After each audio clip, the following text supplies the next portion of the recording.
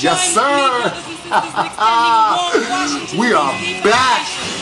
Another week, an important week in politics and life for real. It's Black Broadway Podcast, y'all. Episode 46, live and direct from DC. Here we go. Let's do it. Black Broadway.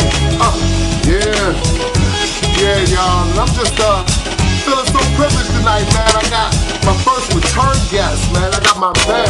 You know him from episode 5, the internet episode. The honorable, the great, my homie, Eli Lake. Say what up, yo. Thanks so much for having me again. Hey, that's what's up, man. I'm glad to have you back, man. And we are also joined by my man, Honey Graham, with the info. Joe, my brother from the Wise Out Club Barbershop. And this episode is Primary Colors, y'all. Get your run right. Get ready to get out here and vote and make a change or something like that. Great, yo. So we are back though, man. We're live right now. We back, yo. We are having a great time, Black Broadway. Thank y'all once again for tuning in and listening and getting back with us, yo. Another week, another show, Black Broadway Podcast, man. I've been surrounded by some people that I truly enjoy right now, yo. And we talking about one of my favorite things, one of Black Broadway favorite things, period. Politics, y'all, because you need to be more politically aware out here, for real. Like, this is important, man. This is serious work that we doing out here. So this episode right here is called the Primary Colors episode, man. I got my man Eli Lake, columnist with Bloomberg View. I got my man with all the information, the king of hot takes, the king of barbershop hot takes right now on the political side, Gerald Dixon, my brother. Thank you so much for coming through, man. Absolute pleasure to be here in this company. This is great. As always, my producer Dre Black on my side, man. What up, man? Hey, we here, man. Episode 46 on here, bro. Episode 46, man. And before we get started, I'm gonna do what I always do and thank everybody and anybody who listened to any episode of Black Broadway Podcast, especially our last episode, live from Capitol Hill Crab Cakes. My bad, I'm fumbling that all out. Capitol Hill Crab Cakes with my man, Chef Horatio, and my man, Chef Spice. Yo, Horatio was on He was on it. Son, that was, he was on it. I mean, literally, great episode. Everybody that's come up to me. Really good info on food trucks. Really good The economy of the food trucks. People like it's informative, it was entertaining. It was. That's what we're going for, y'all, man. Like, we're going to keep that type of content coming for y'all, man. Like, just thank you, everybody, man. Thanks to Capitol Hill Crab Cakes for allowing us to come through. The food was dope, man. The food was dope. Crab Fries was on $1 million. Man. It was lit. And everybody that's gone to Capitol Crab Cakes talk about the crab since we did the episode. Ever since we did the episode, literally, there's been like 3 or 4 people that's been like, yo, I'm going to Capitol Hill Crab Cakes today. Gerald called me about it. You went? I told, no, but my wife's job location is literally like right a block there. from there. Oh, yeah. And so I put her and all the ladies in her office on, and I got a Marion Barry chicken sandwich on my mind right now. You know what I'm saying? Shout out to Chef Horatio. That's the move, yo. Man, yo, we love y'all, man. Thank y'all so much for coming on the show, man. We getting to it, y'all. Black Broadway Podcast going up for 2016. For real, this is really positive stuff, man. With that being said, also, let's talk about the super positive movement this week. We are proud to announce that Black Broadway Podcast is officially available on iTunes. Baby. Woohoo! Go to the podcast store. Now on my podcast. That's right. On your podcast app. Listen, rock with the podcast app because you can't delete it. I've got it on my podcast app on my Apple TV. So for the Apple TV users out there, we're on Apple TV. You'll be able to. You need that logo. You told me that the day you got a pulled it full out. screen logo. Listen, You know what you guys really need to get though is Tidal.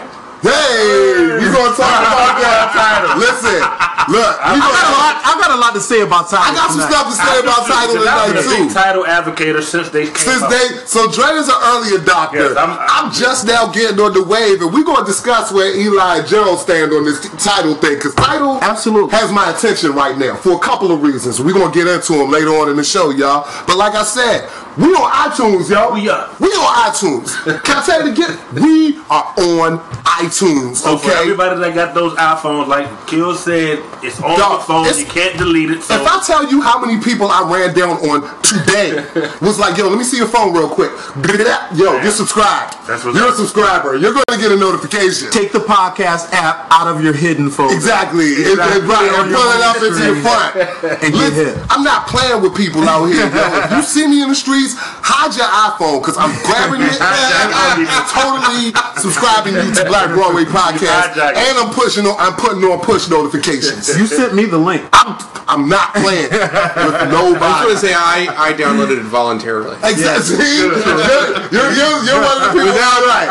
You follow instructions. Without any Without any prompting. You didn't have to have your phone Right. snatched. Yeah, none of that. I love it. I'm glad I did. Look, I'm coming for y'all, alright? You know what I'm saying? If you're hearing this and I find you in these streets and you don't have Black Broadway Podcast on your podcast, We gonna see you. We gonna see you, alright? we coming. That's my word. That's me talking, alright? So now, what else is there? Oh, we got plans for listener engagement right now, Oh, man. definitely. Listen, we've been rocking for a long time, and literally every week, man, there's somebody else coming up to me telling me that they listen to the show and that they see what I'm up to. I'll be seeing y'all little sneaky listens on SoundCloud. Couple of names I recognize. I'll be like, oh shit, you got SoundCloud page, huh? Oh, you checked out Black Broadway Exactly, too? right. Twice. Say word.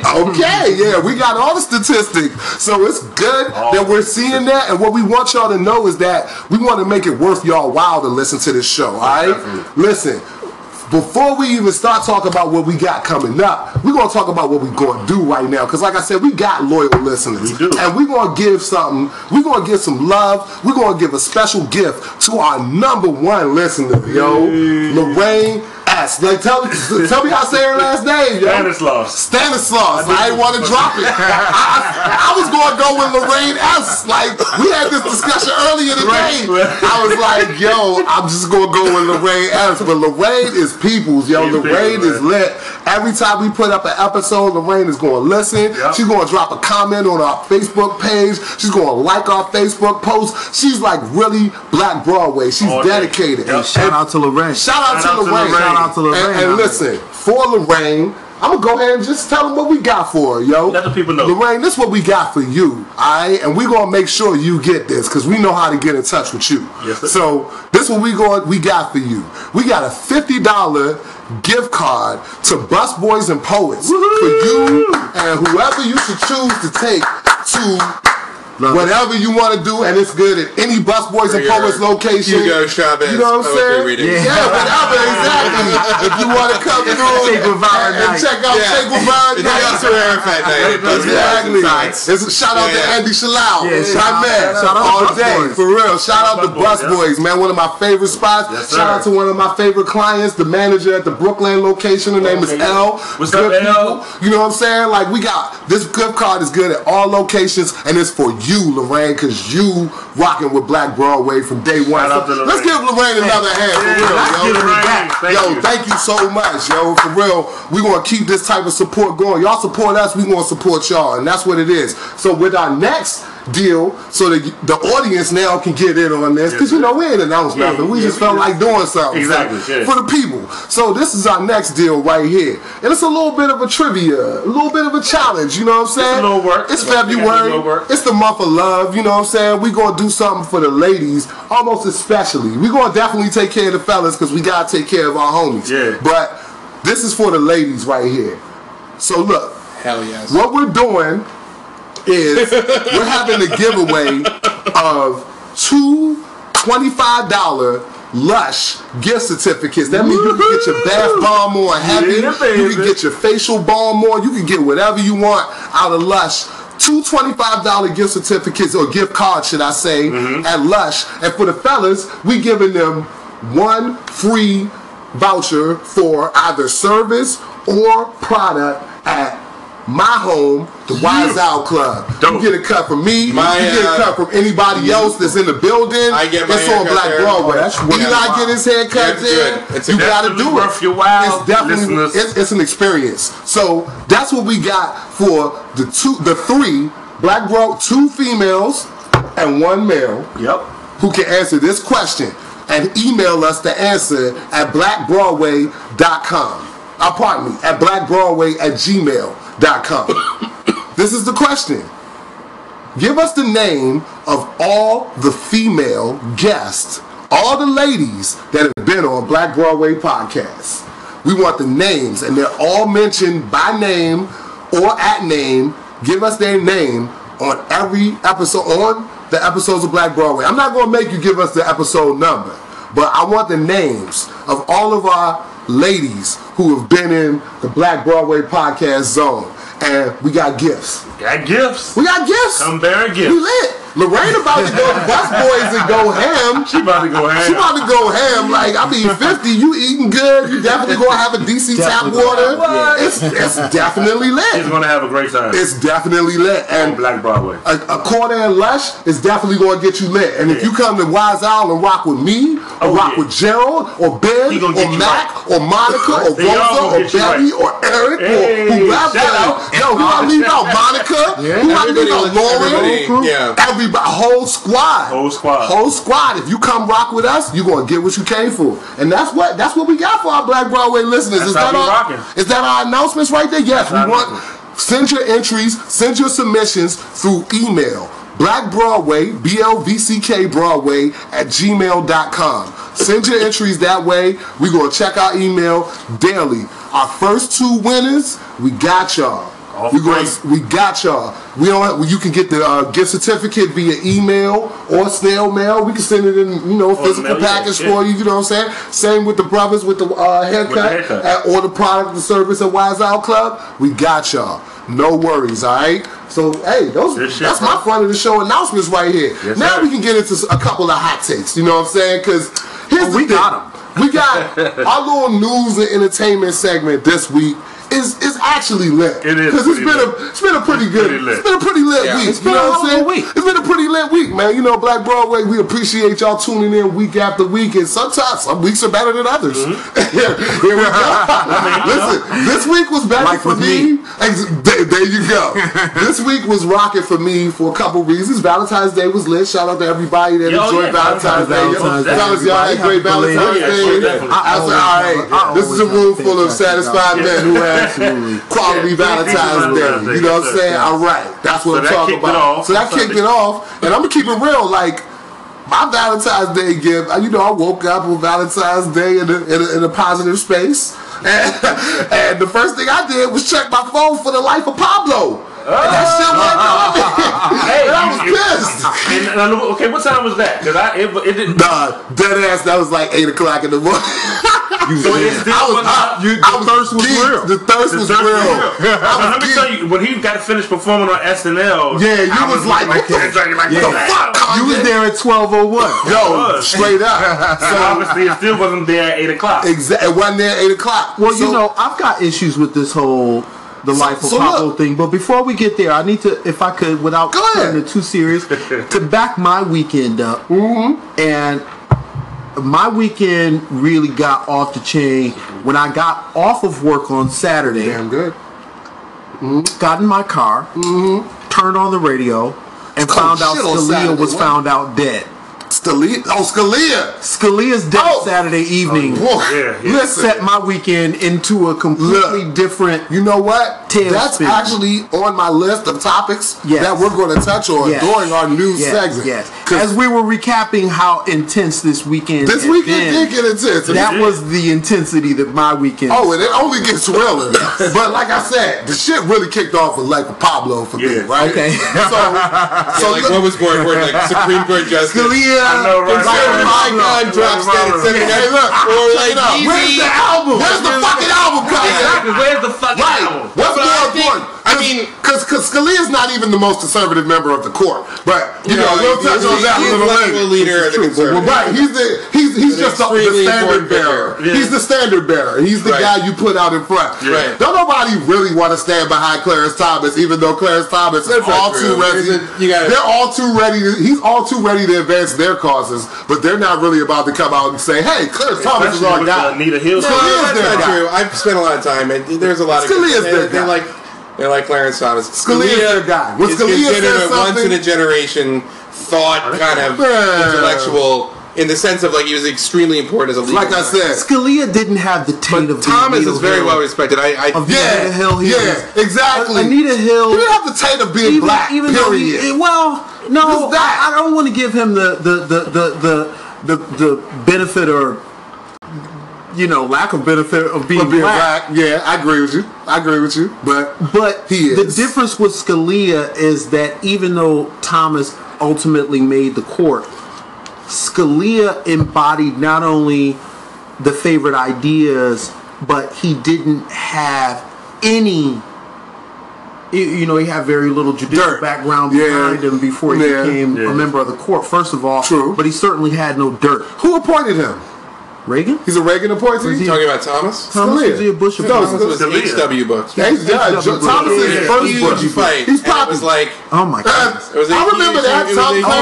All of our younger listeners, for real, get into that. Clarence Thomas and Anita Hill.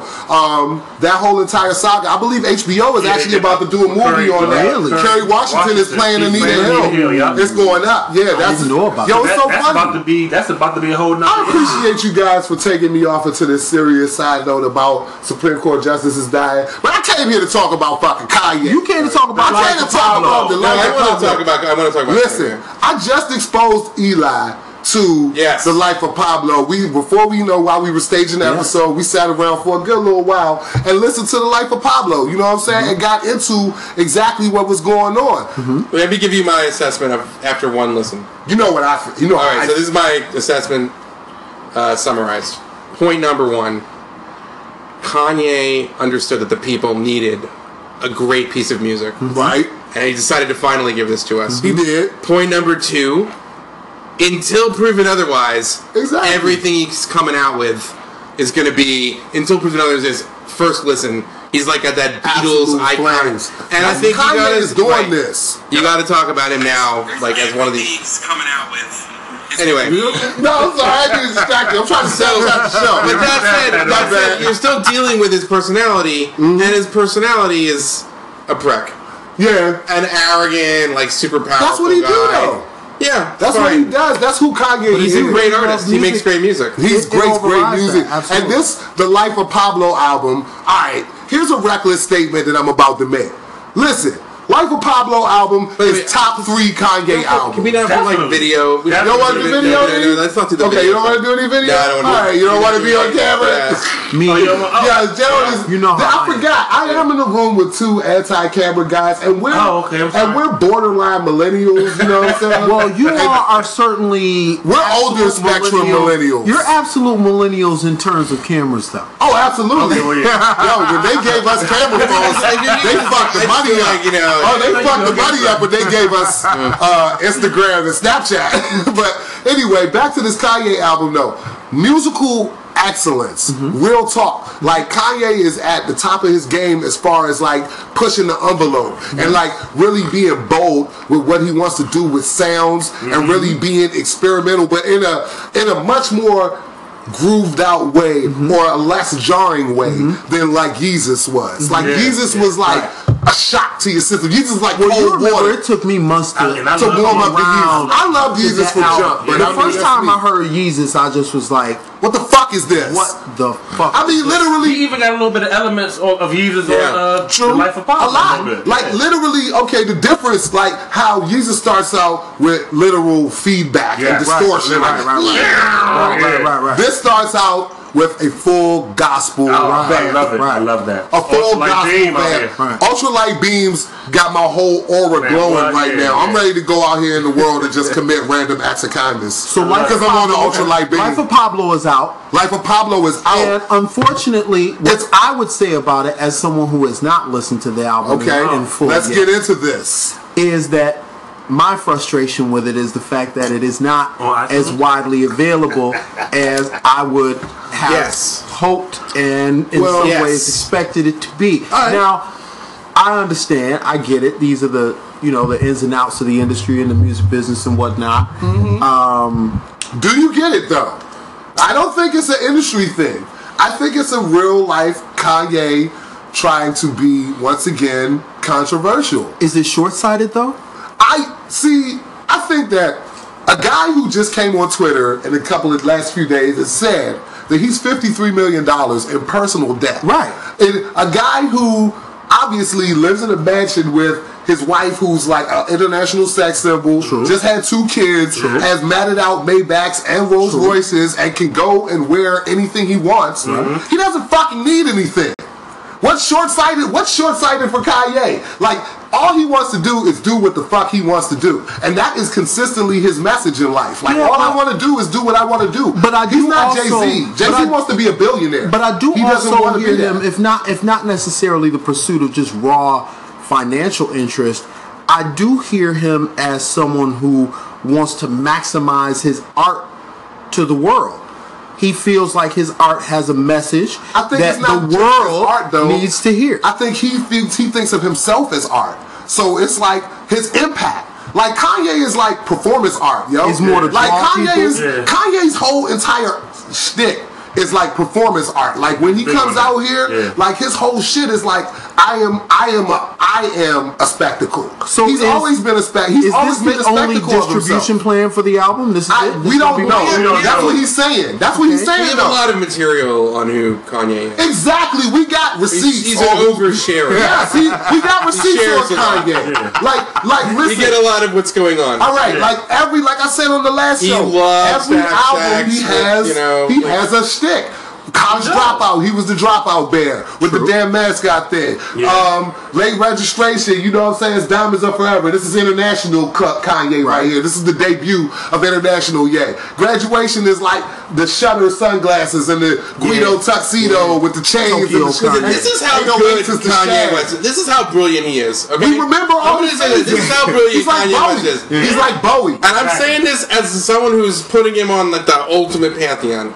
He is such a brilliant musician that the whole world watched him become a pretty good rapper.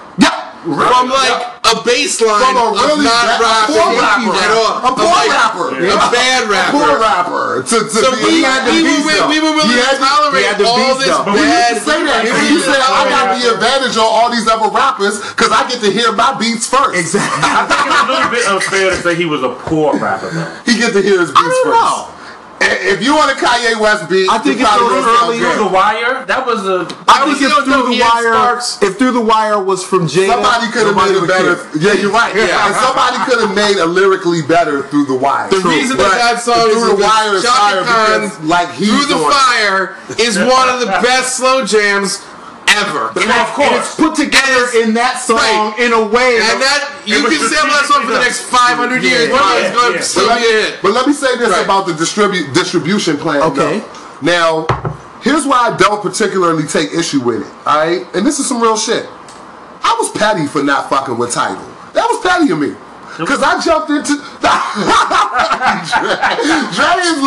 Dre is day one Tidal guy.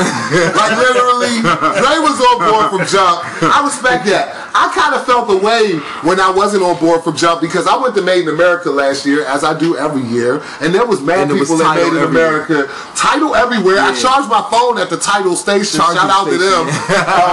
And also, mad people went to Made in America for free off of having Tidal membership. In real life. These are real people that went to this concert that I paid, a couple bucks on the street for. You know what I'm saying? To get my ticket. But whatever. You know, people was online paying like $300-400. You know what I'm saying? Then people got tickets for free. Let me tell you, this is my... I respect Tidal though. Like, do you have Tidal, Elon? Hold on. I'm going to say this. No. Go ahead. Okay. Go ahead. I do not have Tidal. I just want I'm gonna get Tidal now. Get Tidal. So this is all you need to know about Tidal. All right. If like Microsoft's Zune was supposed to compete with the iPod, was the only way you could listen to Illmatic, or like all over it. If the Miseducation of Lauryn Hill, it was the only way you could listen to Miseducation of Lauryn Hill. A whole lot of people would be buying Zunes just for that. Remember, like this Zune, I gotta have that. Remember like iRiver joint? That shit, they had all kind of bullshit MP3 players. Obviously, his strategy for this has worked because his Tidal is number one in the App Store in the world. As it went from the hundreds. As it relates to me, I want this album so bad. Yes, that's what I said. I'd like to put it on my iTunes. I'm such a yes fan. I'm actually going to take megabytes of storage out of my iPhone. Let me download Tidal. Let me let you understand how it happened for me on Sunday just morning. so that I can listen to this. I was like, where the fuck is the album? I'm on Twitter, like, yo, what the fuck? Where the fuck is it? Everybody's on Twitter, like, yeah, I'm on Tidal. I got the album. Were you looking at Apple Music? Can I just say, I was looking at Apple Music and the Spotify. Okay, we could be in a situation though. Just saying, a horrible situation. Not blaming Kanye, who's a genius, and thanking him for his great new record, his contribution to. But that being said, what if we have a future, a dystopian future, where like, okay, I gotta listen to Tidal, listen to all my Kanye and this, and then I gotta listen to iTunes if I want to listen to the Beatles. This is what I. What happened to the internet where you could just download music and listen to music? That don't exist anymore. You know that. But you know what? Not existed. You know, piggybacking on that, Eli, the difference here is that several months ago, when Prince, an artist I love, I love Prince, took all this stuff off of Apple and that he was going to make this same kind of distribution move. No, I didn't think about it. You hated it? The point was that wasn't enough to drive me to make the subscription or even the free trial for that matter. I agree. However, the Life of Pablo. Is megabytes on my phone are about to be destroyed. Can I give everybody? I put in my credit card that I never use. Look, I put in my credit card that I never use as the subscription. I got a calendar reminder in 30 days to cancel this shit. But do you feel like a herd? But guess what? No, I can't cancel in 30 days. You can? I can. I have a 30. No, I said you can. I said, but you can't. I'm saying you can't. I don't feel like I want to. Tidal is really good. What's the advantage? Let me say this. Tidal's video content is superior. I don't watch videos. We're, like you said, there's the disconnect. That camera, we're a little bit more millennial than you guys. Everything's visual. Do you watch videos, Eli? Nah. The fact that Tidal has everything. I'll see the big ones that I'll see thing. The fact that Tidal has all the performances from Made in America this summer, the one that I was at, still and then right there on the app. You can look at the shit and see it right now. This wouldn't be a benefit exclusive artist interviews, exclusive video content. Like I respect that. You have to be like Kanye. You got to be Kanye level for me, because I got to tell you, there's nothing worse than the artist interview. Let's be honest. 99% of the artist interviews are the worst, most pretentious shit you've ever heard. It's all like, I'm gonna agree with that. Unless they on a podcast. That's funny. That song was written about on cats. No, unless they on a podcast. Like mainstream media interviews are trash, but podcasts and like noisy and what am I gonna learn? Stuff like that, they're different. The only thing worse than interviews with artists are interviews with athletes. But all I'm saying is this, and this is my real point. I gotta get this off before we get off this topic. Yo, it's fucked up that I didn't fuck with Tidal. I didn't mess with Tidal. Let me stop with the profanity. Let me really get my point across. It's messed up that I didn't rock with Tidal because I feel like I'm societally programmed to not want to give a rich black man any more of my money. And I never think twice about it when it comes to a rich person of any other culture when they're providing a service that I may or may not be interested in. Now listen, as far as this episode is concerned, okay, so here's an interesting thing, and I find this kind of like dichotomy a lot. I don't know if it's just I didn't want to give Jay-Z any more money. I don't know if it's a factor of age or what have you, but I find myself not being so much a millennial in all of these ways. Not. And as it relates to these kind of services and how you're gonna how we gonna get content, because that's the whole thing with this Life of Pablo thing. How we gonna get content, right? For me, I don't know, I think once you're a certain age, the age of people who actually can usually afford to subscribe to subscription services, you only have room for so much content. Like my only room for content so usually you feel like subscribers are older people and like freeloaders are younger people. Okay, so I ran into my daughter in Miami, right? And she tells me, I asked her if she was rocking with Apple Music, and she tells me I'm on my free trial. And I was like, okay, well, what else are you using? And she was like, well, I have my free Tidal trial, I have my free Spotify trial, so how does she I have my free Apple Music trial, right? She just gonna go from trial to trial to trial. Most young people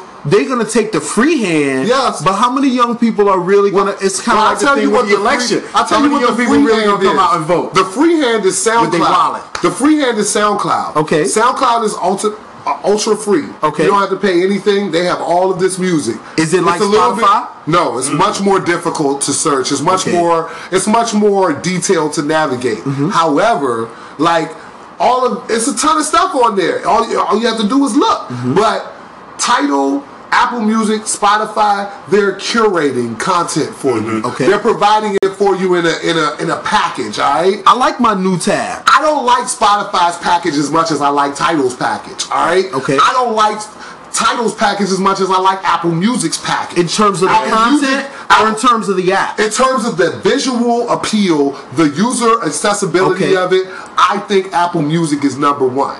Tidal is second. I won't even say a close second, but it's second. Spotify, I find to be very basic and ugly and not appealing to me. I find Apple like streaming. I don't like streaming. You don't like streaming. You like owning. As we say in this room with all our records around. I get it. But I mean, we get it. I mean, we get that. Unfortunately, and maybe it's not unfortunate, but that's the wave of the new. Are you subscribing, Eli? Like streaming music to anything?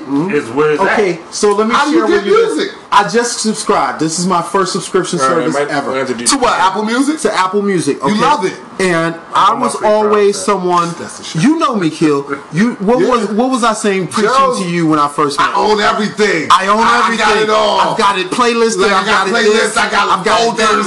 I got folders. But Apple Music convinced me to give it a try. Yeah. And I'll tell you, you don't even touch the folders. I'm so not a believer in the streaming model in terms of just music, Streaming is incredible. delivery, whatever. It is. I like but while I'm a total convert with my subscription to Apple Music, I don't think people are going to have multiple services. I do.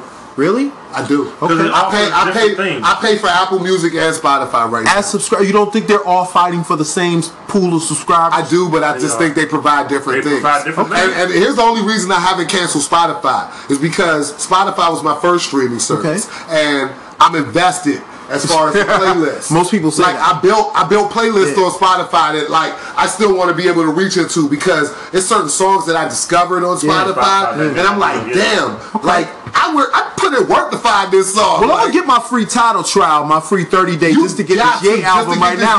Maybe I'll end up keeping it. That's exactly right. All right. That's the ultimate. That's exactly right. I'm like, all right. That's the ultimate goal, and I promise you, I'm gonna do it. Yo, y'all get on that. Man, rock with Hov. Man, Hov did a lot for us, man. He did. Hov did a lot for us, man. Is Jay-Z part of this title too? Yes. Right. Jay-Z is the majority owner, I believe. I believe it. So Hov did a lot for us, man. And I'm not even going to sit here and act like, I'm ambivalent about supporting Jay-Z like I, was acting before. Let me stop that, yo. I rock with Jay. Let's rock with Tidal. Before we go on to the next half, because what we came here for is politics. We a half hour in. We doing our show. This how we do Black Broadway. Can I just do a very quick thing on the earlier point you said, Jerome? See, let's not go tangent though. Deep cut from Prince. Yeah. As everybody says, that Prince is only like like the late 70s to like the end of the 80s. Here we go. But like mid 90s, in a 3-disc set, the 4th disc is this thing called The Truth. It's a 3-disc thing. It's like the outtakes and shit like that when he's fighting with Warner Brothers. We deep in the Prince catalog right now. Alright, you know what? Is this the New Power Generation? No. It's post New Power Generation. Okay. And it's 12 songs. It's like acoustic, crazy produced. It's like really good guitar, but like not like electric guitar, like a lot of acoustic shit. But it's the deepest Prince. Now, I happen to own a 4-disc Prince set. Yo, look. The Crystal Ball. Y'all don't get on this fucking Prince. I'm not going to let Eli take me down that rabbit hole because our love of this is equal. Hey, look. I got to keep Black Broadway on track. You got to try to take me off my You know what? For the kids listening out there, Prince, all of it is pretty good. You know what I mean? Like start with Purple Rain, Sign of the Times. I don't think you have to worry about the Black Broadway audience not being hip to the greatness of Prince. But if you're not, get into. But look, if nothing else, my 30-day trial is going to give me a chance to come back to all this. Speaking of French, y'all, rest in peace to Denise Matthews. Vanity, yo, R.I.P. Vanity. Thank you for reminding us, Drake, to give love to Vanity, yo. R.I.P. I believe she was 56. 57. 57. Wow. Before we get off and get into the other side of the episode, I got to really quickly touch on the Grammys. Grammys was trash in general. Trash. Always. Trash. You know what I'm saying? Shout out to K-Dot. Worse than usual. Shout out to K-Dot. Shout out to K-Dot for getting 5. Shout out to his performance. I boycotted the Grammys because they didn't give Taylor Swift enough awards. They didn't give her enough what? How many She just wanted to irk me so that I could really say this like I've been saying all afternoon. Let me go ahead and say this. I am saying this on Black Broadway Podcast. Fuck Taylor Swift. I'm so not a fan. Get her the entire fuck out of here. I want her to get all of her victim rolling, all of her non-dancing, non-singing, mediocre songwriting, high production value bullshit. You know, I won't beleaguer it, but I just want to say I'm gonna give it all. I just want to say that. It's trash. Okay, so I tried at the beginning. The show came on, and I'm typically a award show guy. I am too. I tried to give it, but the Taylor Swift opening, and then all of a sudden LL came out with like a hat on, a brooch, and then he had like diamonds on, and then your man, that was a mess. And then Colbert, that Lionel Richie tribute was horrific. Anyways, enough of that. Enough of that. Enough of that. That was that was the only thing I liked. That was. I'm kidding. I like K-Dot. I like the Kendrick. But please do not run on Lionel Richie. Lionel Richie is a genius. Lionel Richie is the bad. But the tribute stuff. When Luke Bryan was singing, I gotta give props to the right chick. Demi Lovato, she did. Demi Lovato can sing. I want her to get entire. I want her to get the fuck out of here too. I'm with you, Joe. But she can't. I'm not gonna fake like she can't sing. She did her best. She's in that Christina Aguilera realm for me. Like, get her out of here, but she can sing. Hey, look, we not gonna have this argument again, Joe. Before we go though, Black History Month moment. Black History Month moment. Last night, PBS aired a sensational documentary. Yes. Black Panthers, Vanguard of the Revolution, yo. That was really great. If you didn't watch it, I highly suggest that you go back to PBS.com. You can buy it. You can download it. Yo, it was incredible, man. And it was really important for a lot of people to see, especially in this, let's go ahead and say we're in a post-formation world right now. You know what I'm saying? Everybody want to talk about we're in a post-formation society. I like that. Everybody want to talk about the Black Panthers and their historic relevance, and everybody wants to have hot takes on the Panthers, but very few people really thoroughly understand what the Black Panthers were about. It was very complex. It wasn't as simple. Yeah. It wasn't as cut and dry as a lot of people try to make it. Like there's people on the right that try to make it seem like these guys were cop haters and this, that, and the third. And there's people that on the left that try to like deify these guys and make them into like these saints. No, it wasn't like that. It was definitely existed in some type of gray area of social progress that started in the late 60s and spanned to the late 70s, maybe early 80s. And even to today. Even to today. I think I'm a son of the Panthers, yo. Yes. All of this whole entire thing, our whole entire usage of our platforms of expression is inspired by the Black Panther Party, who taught us that it was dope to be black. Yep. What I took from the Independent Lens piece last night was just how many ramifications today there are on what the Panthers brought about and stood for, and what it was about. Even just the aspect of, this is where the first gun laws in America came from. Yep. Thank you. This is when legislators first started talking about, hey, we just can't have people walking around with guns, etc. Why? And when you watch the piece and you see legislators, and these are the same legislators who today would be like, hey, this is an open carry state, buddy. Yes. We ought to be able to bring our guns anywhere. Take our guns. They're not going to take our guns. So listen, preach. The Black Panther Party was really the catalyst for a lot of political action in America. COINTELPRO was established to neutralize and marginalize the Black Panther Party and other radical. To quote J. Edgar Hoover, black nationalist hate groups. That's the language. That's the language in the KKK as well. Yeah, right, they on the list, exactly. Hate groups, nationalist hate groups, etc.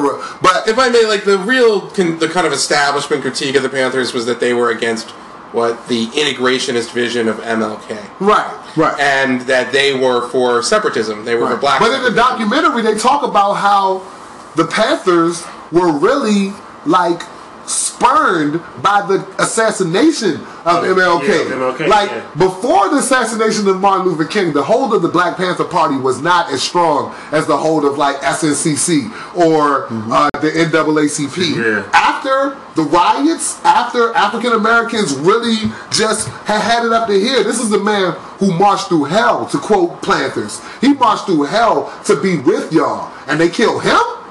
Imagine what they do to me when I want to come out here with my pistol and my all black leather and my beret. Well, this was part of the legacy after King's assassination. In that, and even today, sometimes people can wonder.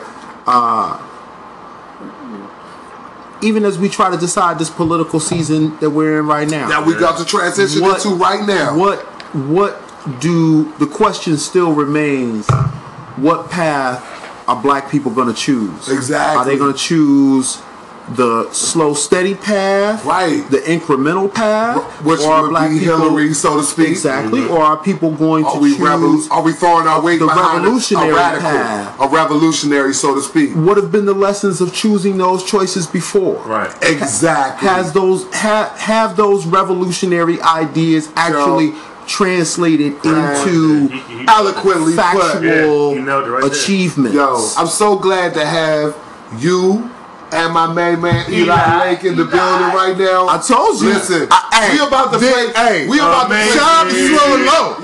Shout out to on our previous episode. Remember, Eli? Right, the rock and ride. Yo, we talked about this liquor that you get from the farmers market, because that's what you do in gentrified DC. That's that organic. You cop shit. your organic straight rye whiskey from the farmers market. True. And this is called Slow and Low, Union made with straight rye whiskey. This is beautiful, y'all. This is what we rocking with on Black Broadway Podcast. Listen, we're gonna play some Yeezy, and we're gonna come right back, and we're gonna talk about primary season, because we got a lot to get into. We got a lot to cover, y'all. Stay tuned. South Carolina primaries this Friday. Pay attention. Obviously, we got South Carolinians Saturday. Yes. Obviously, we don't exist. We don't function. We don't broadcast out of the state of South Carolina. But we're all tuned in, just like any politically aware American should be, to watch what's going to happen here. This is a good indicator. This is a really good indicator, actually. Better than Iowa and New Hampshire. A historical indicator. A historical indicator. We're going to talk about all of the significance of this appearance coming up. This occurrence, should I say, coming up on the flip side, Black Broadway Podcast, episode what? 46. We out. We're gonna holler. We'll be right back. Beautiful morning, you're the sun of my morning, babe. I just wanna feel liberated, I just wanna feel liberated, If I ever instigated, I'm sorry. Tell me who ain't here can relate. Now if I fuck this model and she just bleach her asshole, and I get bleach on my t-shirt, I'ma feel like an asshole. I was high when I met her. We was down in Tribeca. She get under your skin if you let her. She get under your skin. I don't even want to talk about it. I don't even want to talk about it. I don't even want to say nothing. Everybody gon' say something. I'll be worried if they say nothing. Remind me where I know you from. She looking like she owe you something. You know just what we want. I wanna wake up with you in my arms. You're the sun of the morning, man. Beautiful morning. You're the sun of my morning, babe. I just wanna feel liberated. I just wanna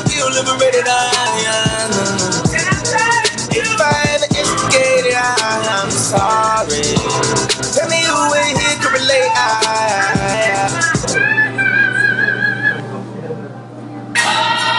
Perfect.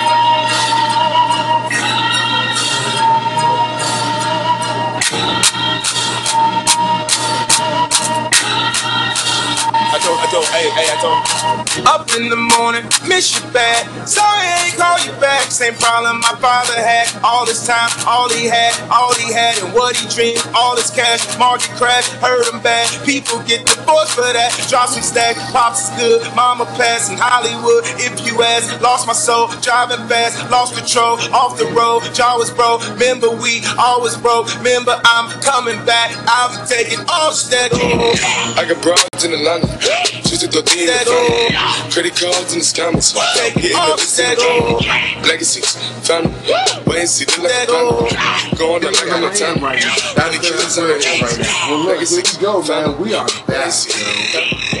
Here's basically what we're going to do. We're going to give all of those takes out right now and more. This is the Primary Colors episode of Black Broadway Podcast. Episode 46? 46. Yeah, we rolling, man. Listen, man. Dre Black here with me.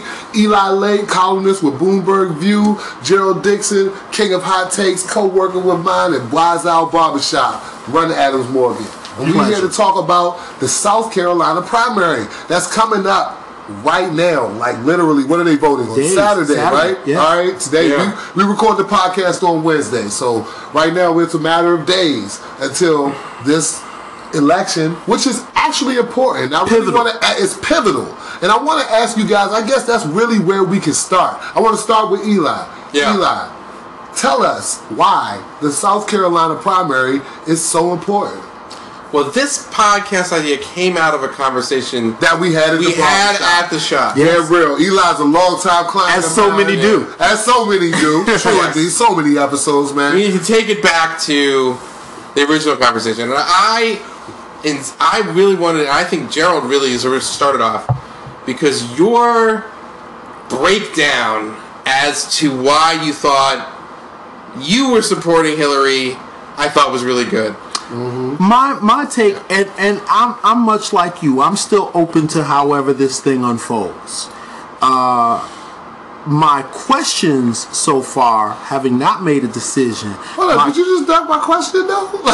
No. We understand question in the sense of what makes this so important. What makes this important? Like that's, I want y'all to explain it to our audience here. What makes the South Carolina primary important in general is because people understand why they should pay attention. It's often seen as the primary that comes after the first two primaries, which are not necessarily indicative of the country at large. Right. Mm-hmm. You have Iowa, you have New Hampshire. Like who lives in Iowa? Who lives in Iowa? Who lives in New Hampshire? There's probably more people live in the District of Columbia than live in all of New Hampshire. I don't know. Okay. But these are very small states. These are predominantly white states.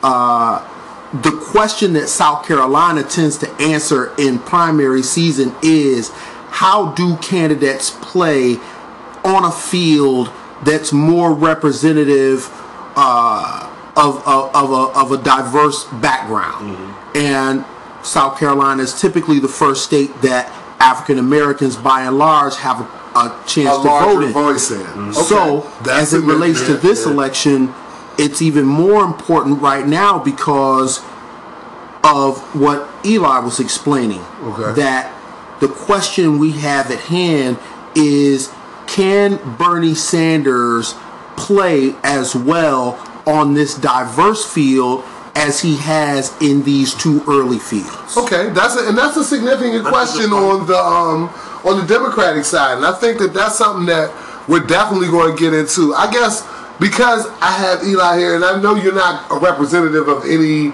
particular large swath of society or opinions by any means, but because you have maybe a little bit more familiarity with the GOP, mm-hmm. and the GOP has a large amount of contenders here. We got. I just want to say, let's not underestimate. We got 6 guys. My familiarity with the GOP. Oh my God, Gerald's thing. I'm Mr. GOP. Gerald's the guy who's literally listening to Hannity and Limbaugh every day. Love it. Not because he agrees with them, but just to see what these I do that too. I listen to Democracy Now. Yes, see, there you go. We have to take in information on all sides. I happen to be a fan of Democracy Now! Because I agree with their stance on things. But however, I like the independent research that you guys are doing. Absolutely. So my favorite back in the day podcast though was Smiley and West. Or radio show or podcast. What was Smiley? Smiley and West was Tavis Smiley.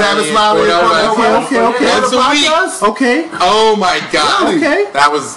Okay, I might have to go back and look up some research and research some episodes of that. However, my question to you, Eli, is this though. Yeah. Who's favored to win? Who's going to win this GOP? Who's going to win this hotly contested race between 6 GOP candidates and Republicans, for those who don't know, candidates and I can't prognosticate if Trump continues to just perform according to the polls. Okay. Then he's established. Now, the logic is that a lot of people will drop out, and there will be people will coalesce because Trump also is very. Do you think this is a turning point for a lot of campaigns? So far, it's been wishful thinking, but it would require Jeb to follow Chris Christie and Kasich to follow Chris Christie, and or Rubio.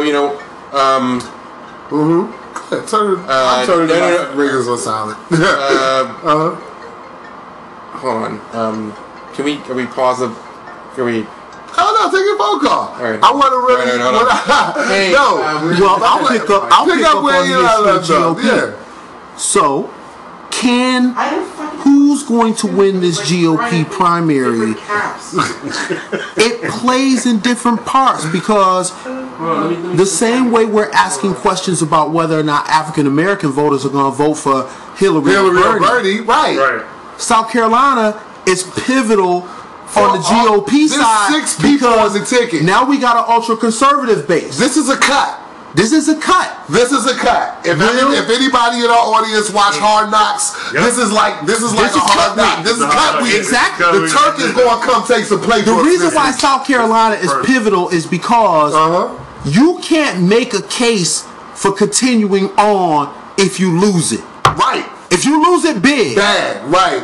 And what's a poor performance in South Carolina in this particular primary? Right now we got 6 people in the field. Right. It's probably only going to be 3 tickets punched out of South Carolina.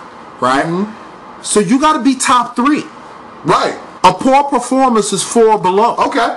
So the bottom right now the top 3 are eliminated. Bottom 3 are probably going to be eliminated. Okay. Right now the bottom 3 are looking like it's going to be Kasich. Okay. Bush. And Carson. Here's the current poll numbers. Trump is polling at 35%. Okay. Cruz is at 18 and Rubio is at 18. Kasich is behind them with 10, and Bush and Carson are locked at the bottom at 7%. If those polls hold true and that's the way the electorate comes in, then Bush and Carson got to go, Certainly Kasich and Carson. Bush is a little bit of a different story because he's got a name. He's got money. He's going to have hundreds of millions of dollars put behind him. There are people who are being asked to donate to the campaign, even in the face of its sagging numbers. What's wrong with this guy tweeting a picture of his Glock last week, man? You know, what's wrong? I mean, this week. This is South Carolina. So you want to show off your Glock in South Carolina? You gotta understand. You gotta understand the electorate. Shouts to the real tribes in South Carolina. This is politics. This is politics. We got a Supreme Court justice opening right now. The Second Amendment as an issue is going to be more in the forefront of the news. Right. And so you got to put yourself out there. If you want the Republican base in South Carolina to turn out for you, you've got to show that Second Amendment is the first thing on your mind. It's the first thing on your agenda. That's the number one thing. Either the Second Amendment or the Bible or conservative values. Wow. That's what you've got to do if you want to win the GOP nomination. Okay. So you think that I mean, do you think that that strategically paid off for him? I don't know if the George W. appearance is paying off for him. I don't know if the gun message is paying off for him. I think the problem for Jeb is that South Carolina voters and voters in other states might not necessarily believe him no matter what he says. So how important, I mean, or not, pardon me, not really how important, how is the person who's favored to win, how do you think that's going to impact the tone of the race? How do you feel Trump is favored to win South Carolina right now, and I think how that impacts the race was on full display last Saturday at the debates. Yeah, it's taking a different turn. He's taking this in a different turn. He's taking the anti-establishment message to the nth degree. Yeah, he's going at W. Exactly. Like you lie. He's this, that, he's and going the at W. Okay, but if he wins the nomination, then he's going to have to back away from all of that rhetoric. I feel like he's going to have to not be about that. Because Trump is unified. Trump is different. Trump is not taking the money. Trump is delivering on a message of I'm not these guys. All right. These guys are politicians.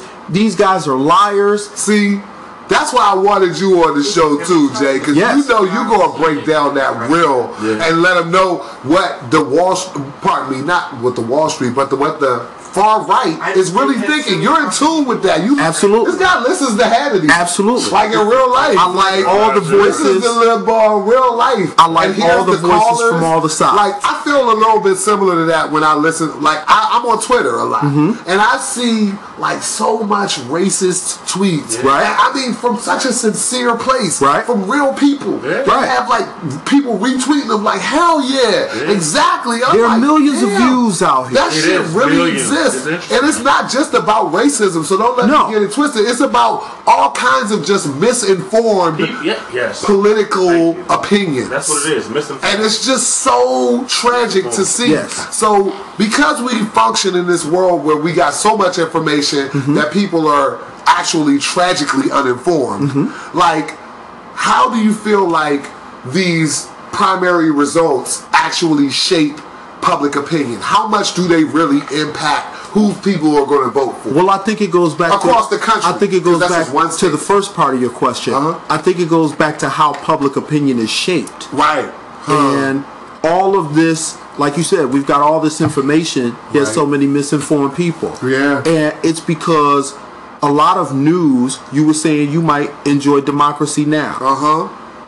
Because it appeals to what your viewpoints might be.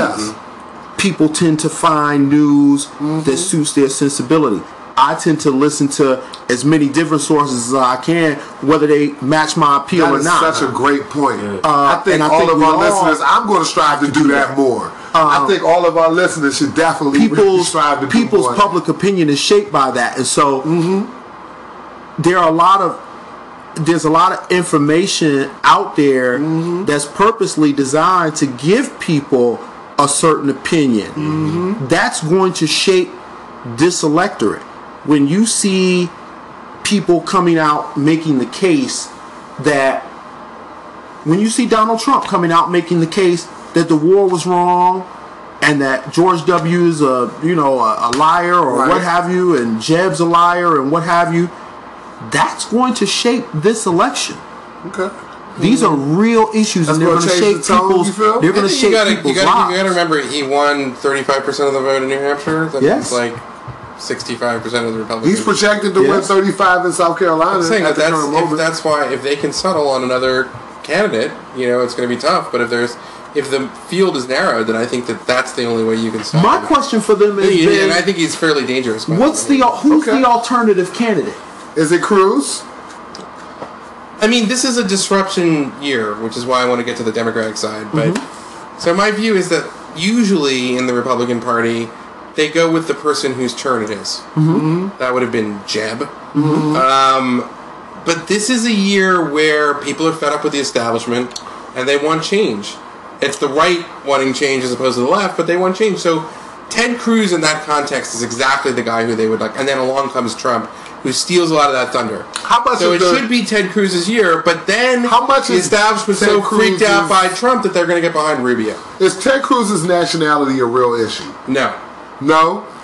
Nope, that's some fraudulence. Eli says no. Joe? I'm no constitutional lawyer. If you need me, I'm nobody's constitutional lawyer, but I know that there is. There's some ambiguity there. Some ambiguity amongst the founding fathers' words here. Yeah, I'm just saying, Eli. This is really. It may or may not be more of an issue. Well, no, it's definitely more of an issue than Obama's. Credibility. I would say so. Yeah, his heritage. I would say so. You know what I'm saying? Like, because a lot of Ted Cruz's, living abroad is very self-admitted and he's copped to it. Well, to a certain let's extent. not just stop with Ted Cruz. Marco Rubio. Well, I mean, they're all suspect.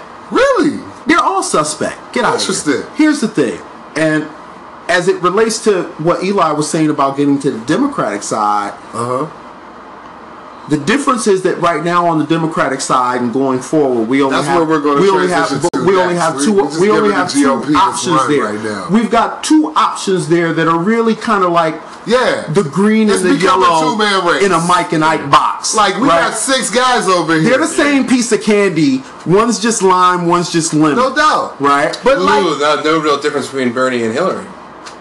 There's shades of gray. There definitely shades of gray, but I'll say that they're far apart on the spectrum. There are some people who are out here right now entertaining the idea that whoever wins the nomination might make the other their vice presidential pick. I don't think that there's any possibility of that. But I think Martin O'Malley's the Democratic vice president, whoever's taking. Just the fact that people are floating that though and willing to entertain that idea as a package, and that's not uncommon. This was floated back in 2008 when Obama ran, whether or not Obama would nominate Hillary to be his vice president. Of course, she went on to be Secretary of State instead.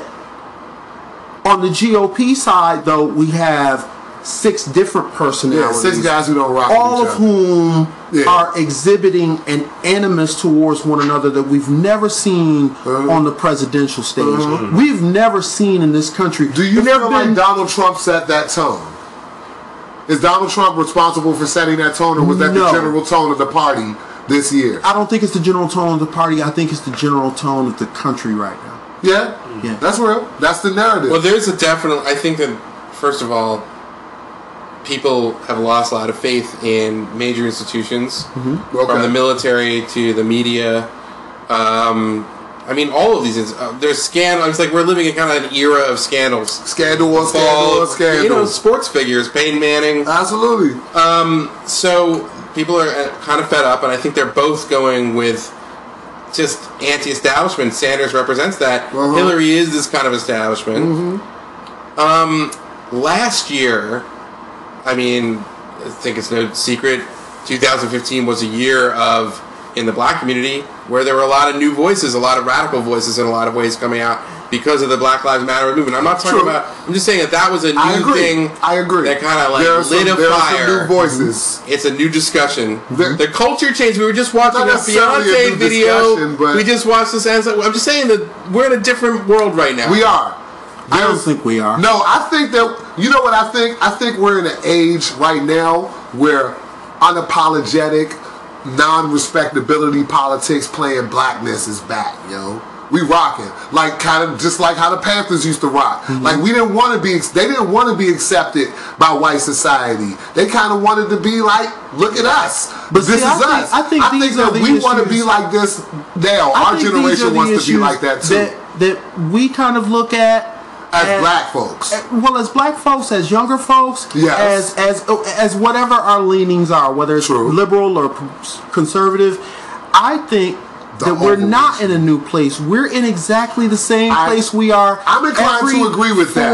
The overreaching, we are in a presidential election cycle. You're right. Is the same. Here's the thing, and the people that are being pandered to, and the sensibilities that are being appealed to, are generally the same. It's just like the approach gets more extreme sometimes. The coverage gets more extreme. Yes. The characters make the characters become more vibrant. People become bigger. Now, so that's the GOP side. Like during the whole Freddie Gray stuff we were talking about in this top, I remember having conversations with both you guys, and you were like, "Hey man, it's time to burn the system down." Yeah. At this, I hope they burn. I mean, it was like obviously it wasn't literally, but you were. Yeah. People were angry, right? And I remember this, and so the question is, coming up now, it's a big moment. Okay. Bernie Sanders is the burn it down candidate. No, the fuck he's not. He's the outsider. No, he's the one not. who brings up the big speeches at Goldman Sachs. He's the one talking about big money in politics. He comes from nowhere. No, he doesn't he's have not. her powerful friends. And that's why he's not the burn the system I'm down not guy. I'm not making the case for Bernie Sanders. Right. Lord knows. But that's why I wouldn't. This is his narrative. Yeah, let's His whole thing is according he's to a you. guy who this is how he plays it. How he positions Hillary's himself. play is experience. I've been there. I can handle myself in a crisis. 3 a.m. phone call, Yeah. no problem. I'm out here. I'm Secretary I'm of a State, diplomat. Senator. I know My all the husband heads of was state president. everywhere. We'll take you. Right. Okay, it's a two different Yeah. kind of thing. Yeah. All right. Yeah. Now, I think I don't know this. Okay, there have been some public black intellectuals. We know, like Cornel West is a classic example. Ta-Nehisi Coates, Yes. my guy. Yes. They've come out for Bernie, though there hasn't been a big thing about I it. disagree A key with them. black Georgia state senator who represents Fulton County just recently switched his endorsement in the last 48 hours or so Fulton County Senator? from He's a Hillary big boy. to Bernie. It's like the capital of Black so America. You're right. Fulton County is On like the no other key hand, to the prominent capital of Black America. politicians right like there. John Lewis Yeah, absolutely. have come out for Hillary. So you Yes. have black intellectuals for Bernie, black politicians for Hillary. Well, not even just politicians, but veterans. And Right. that's what, Yeah. listen, Congressional there's Black Caucus, there's a very, PAC. look, there's a very real generational divide between the people who support Hillary and the people who support Very Bernie. true. Yeah. And this is what I'm gonna feel like, because I think I'm kind of young enough to articulate it from both sides, all right? When you reach my age, I'm 34. When you reach my age, you're old enough to know that experience counts for something. Yeah. Like, it's not for nothing that people get stuff done. Exactly. The people that get stuff done have been there, done that. Right. They know how to work the system. That's why they get stuff done. Now, when you're younger, on the younger end of this spectrum, you feel like You have there's really idealism. somebody, who can come and just fuck everything up and like change the whole. Yeah. We're gonna turn it over. We're not doing things like that anymore. Okay, so- and those are the people who rock with Bernie. It's I'm on very the other interesting end you of the said that. spectrum where I'm not going to say I rock with Hillary, but what I am going to say is that I totally respect that perspective. I respect the fact that Hillary been in and around the White House since 1992. Right? It's 2016. She been facts. Yeah. She been in And and we around the White and House. You could go down a whole since- long laundry list of facts for her. And what you said does define the generational divide. Right. But for me, it also defines the divide between progressivism and conservatism. Okay. In that I find, personally, the conservative viewpoint sometimes to be like you find in young people. Yeah. Like This fake idealism, this utopianism, this make America great-ism. it operates. Yeah, make America great again-ism. It operates on the assumption that everything's cool. That everything's gonna That be everything's cool. like even. Yeah, right? it'll be all things Let me being ask a equal. deep cut question. When you hear "Make America Great Again" with these Donald Trump rallies, does that sound like "Make America White Again"? Yes. Yes! Yes. That's what it is. That's what it means. Because who the fuck was America great for in 1950? You know what? You could ask us I that can put my question. grandma on the phone right now and she'll let you know what was You could crack. ask us that question and we would have that instant reaction to it. But the irony is that if you were to go to one of his rallies in South Carolina and ask his all-white crowd that same question, they would say, yes! You know what I'm saying? Because that's what they hear. And that's what they hear, and that's what they react to that.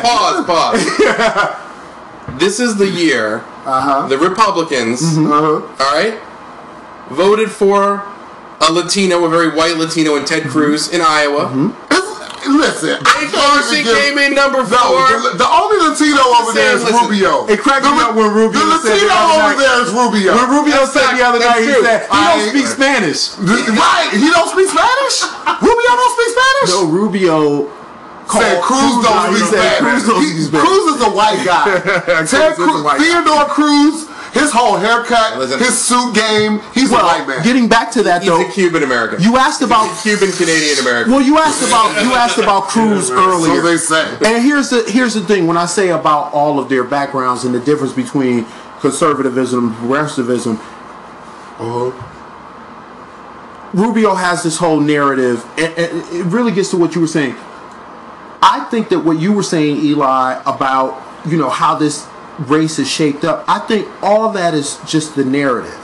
I don't think we're in a different place than we've ever been before, because ultimately this is a presidential election, and when we get down to it, this is going to be a decision about policy.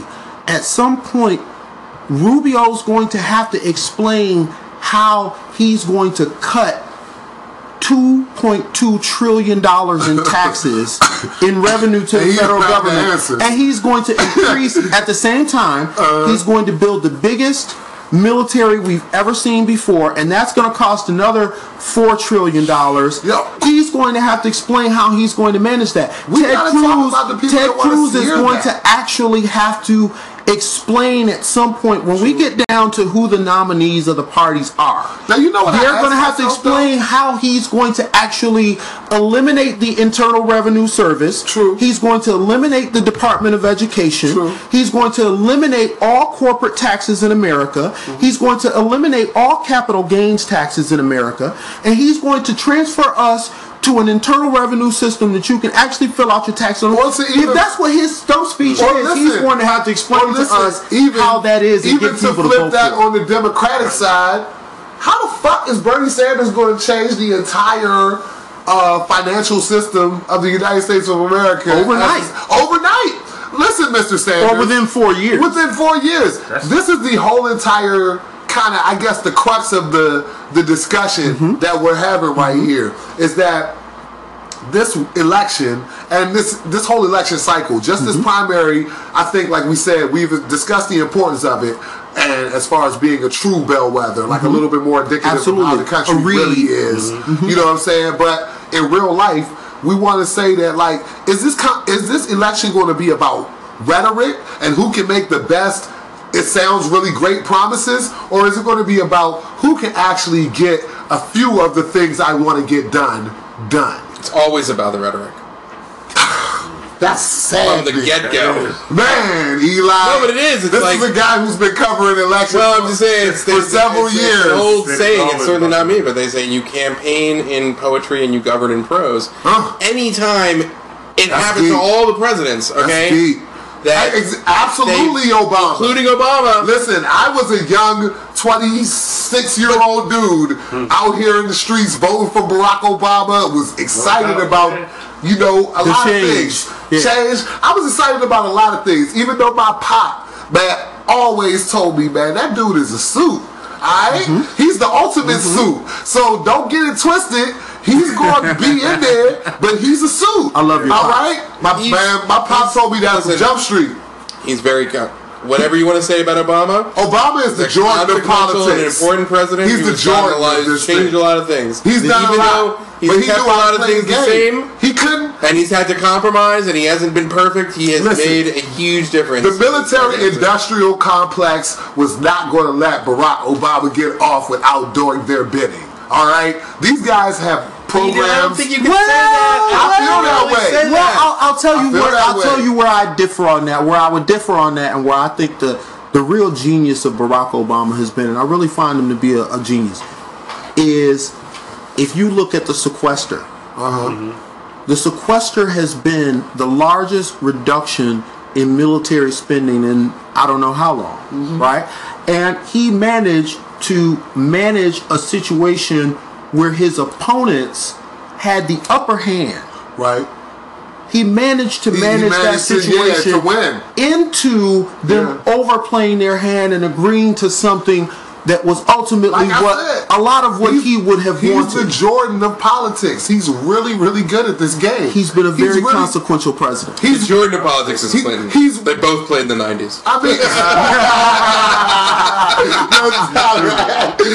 and by the way, I mean, like as a pure political athlete, just Clinton. He's the best. I don't think at the end of the day, any of this that we're talking about is what it's going to be about. I think ultimately it's going to be. You think it's going to be about policy? It's always going to be. Eli says it's going to be about rhetoric. If it was going to be about rhetoric, the rhetoric in 2012, 2010, 2008, the rhetoric in 2008 won. I was out here on rhetoric. I don't think that was rhetoric. I think what's going to happen is the same thing that happened in 2008. Ultimately, I'm super apathetic at this moment. Women will ultimately get a real sense. Agreed. That there will be a woman that president. Is the most powerful piece of rhetoric. We're talking a lot about what the African American vote is going to do. What we need to be talking about is what the white vote is going to do. I can't believe you're going to make me the Marxist. No, you're gonna be the Marxist. Listen, if you want to step in your Marxist box, first of all, it is significant, and I think if the first woman president would be a great thing for our country. It's culturally significant. And I'm not coming at that from a. But what I'm saying is that Bernie Sanders is somebody who has at least we are looking into his background. I don't want to get into that for this, but if you just look at what he's constantly saying, it's a clear radical idea. Get big money out of politics. Hillary Clinton has a 7-point plan for 7 million different things, and she's the most qualified. Is that really but I'm saying if you're talking about affecting change, you need to have a very short agenda, a clear, simple thing that you want to change.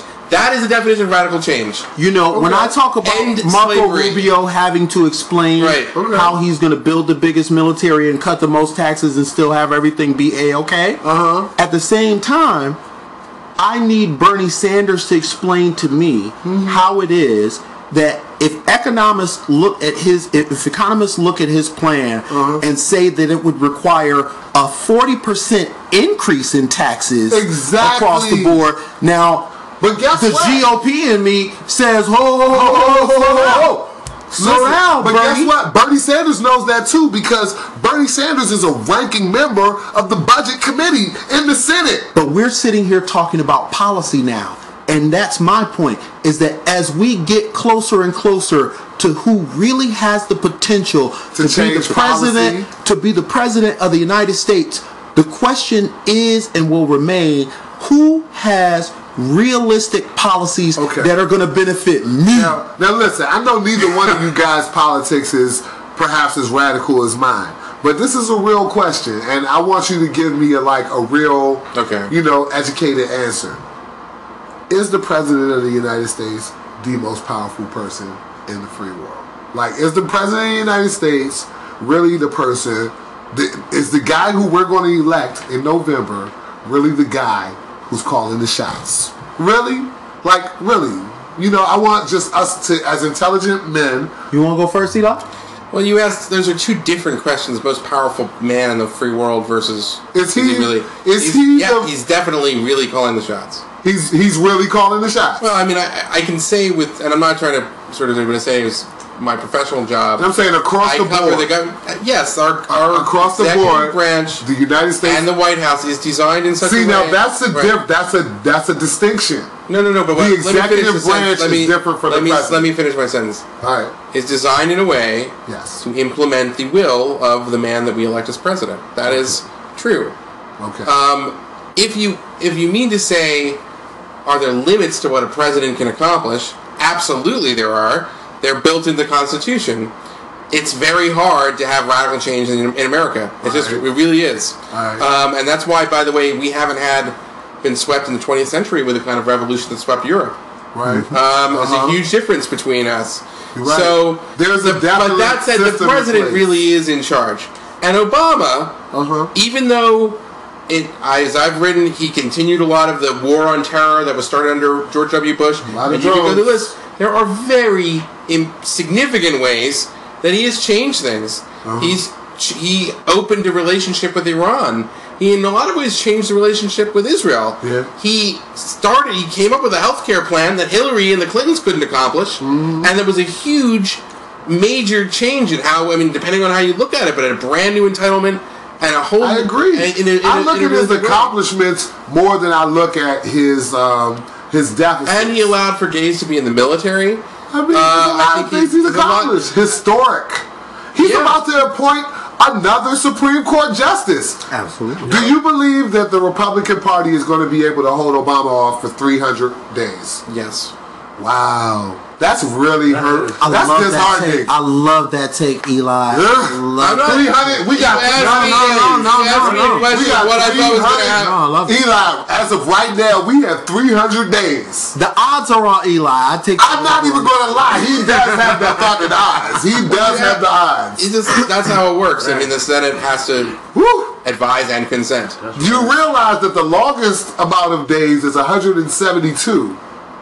Is that the longest? That's the longest. Well, but there are also examples of nominees being rejected blocked. And the process taking over a year. Absolutely. So do you believe that vindictively the Republican Party will block whoever Barack Obama decides to nominate to the Supreme Court within the next... I'm going to answer your question. The answer is yes, and I'm basing that on what the Republican leaders say and said within hours of spicy death. They just don't like him having this power. No one man should have all that power. When the Senate Majority Leader says the president shouldn't even send us anyone, right? That is a clear message. That's real talk. He needs to fall all the way back with that. Okay. All right, Mr. McConnell. All right, Senator McConnell. Okay. We hear you, but go ahead, Gerald. I would like to hear your take on this. Both of Thank you, Eli, for that, though, man. I want to follow Eli again and cover those. Number one, your first question about does the president really run things and so on. Absolutely. And absolutely, he is the most powerful. Am I young and cynical? Man in the free world. Well, you know, youth breeds cynicism, but that's another thing. That's a whole nother conversation, right? It should. You know? Hey, absolutely. But absolutely, the president runs things. In your mind. There is in your opinion. The president of the United States can bring to bear at his or her command probably the largest army and navy, just resources in general, whether we're talking about intelligence capabilities, whether we're talking about telecommunications and the best in the capabilities, whether we're talking about data, people, men, forces, guns. I don't disagree with that. I don't disagree. That is pretty much a fact. Now, there are some parts in the world where other people have, you know, a power there that we can't really exert as much force in. But for most of certainly for this hemisphere, that's true. The control of the government is at his call. Okay. So, like, with that being said, then, like, do you feel that the next president of the United States, in their first term, like, let's just even say that the first 4 years of this president's presidency, if it's a GOP nominee, they have pledged to dedicate a large amount of their time to undoing whatever has been accomplished these last 8 years. Well, because I think that the president is in that kind of command and in that kind of position, it's also why I think being in tune to what's going on with these affairs is so important.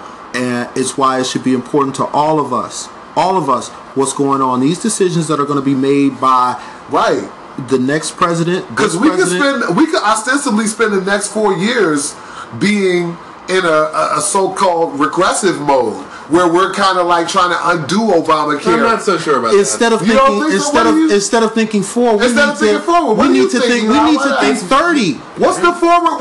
Reagan put Scalia on this court, and Scalia today, 30 years later, up until just a few weeks ago, was making key decisions, 5-4 rulings to strike down key aspects of the voting rights. The Onion had the greatest headline period on the Scalia death. They was like, Supreme Court Justice Antonin Scalia dies after a 30-year battle with social progress. Absolutely. I don't think that's fair. It's the Onion. I don't want to get into a whole thing about it. But that was pretty good. Really fair. But I don't want to get into a whole thing on that. But I would say, though, that, you know, sort of back to the Hillary versus Bernie thing. Yeah. I mean, you really want to talk about that, but I can't lie. I'm much more concerned about a Trump Republican. Let me ask you. Yes, do you think Hillary voters will go with Bernie if Bernie's the nominee, and vice versa? And vice versa.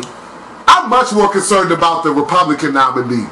Because for real, if they put somebody viable out there, America is just pissed off enough that they'll put that motherfucker in there. Your opinion. So you agree with me that Trump would they'd lose? Trump? No, Trump's dangerous. He's not viable. No, he's dangerous. Dude, it doesn't matter because all of these guys. Listen, Rubio's got this thing about his parents fled Castro. It turns out his father actually moved to Florida 5 years before Castro. It's all a lie. It's all a lie.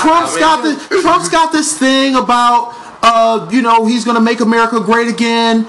Pure total nonsense, no policy specifics whatsoever. I might disagree with Bernie's policy outlay, right? Yeah. But I can still see within his policy outlay some semblance of rational thought. I get you. Do you honestly think a Democrat is going to win the presidency in this particular election cycle? If Hillary's the nominee, yes. If Hillary is the nominee, Eli feels I happen to agree with that assessment. Although, if it was Rubio versus Hillary, I think Rubio could win. Whoa, that would be a very close election. Let me not forget on my rant. Jeb oversaw the absolute crash of Florida. Yep. The irony here is that the things that Trump is out on stage pointing out about all of these guys, even though he's a Republican candidate, the things he's pointing out about all of these guys are facts. Yeah. That shit real. When he's on, real.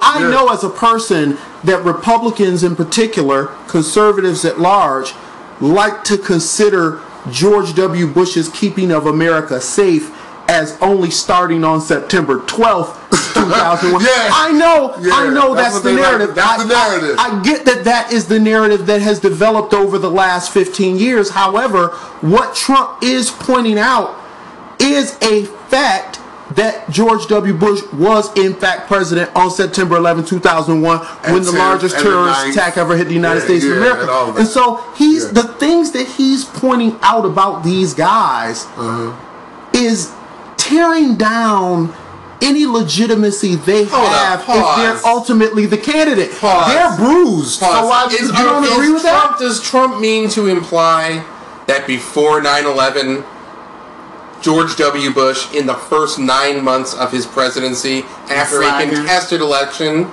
would get on the air and say, we have to invade Afghanistan to get a group you've never heard of called Al-Qaeda? Because, yes, there were people who were proposing a new dirty war in Afghanistan, but the reason that Clinton didn't do it when it was proposed in 99 is because it wasn't on anyone's radar. That's a huge commitment to fucking get American special operations guys involved in Afghanistan. But I don't think Trump is was contested. Right. Let's not forget.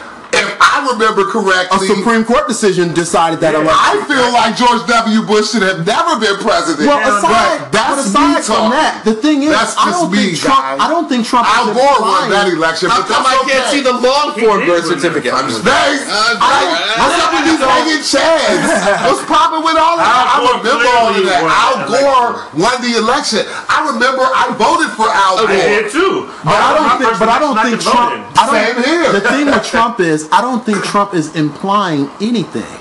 Trump is actually saying what is just simply a static fact. George W. Bush was the president of the United States on September 11, 2001. Right. And I don't think that he was the president on the 10th. I don't think that anyone would say if Barack Obama was the president on September 2001 that he wasn't responsible.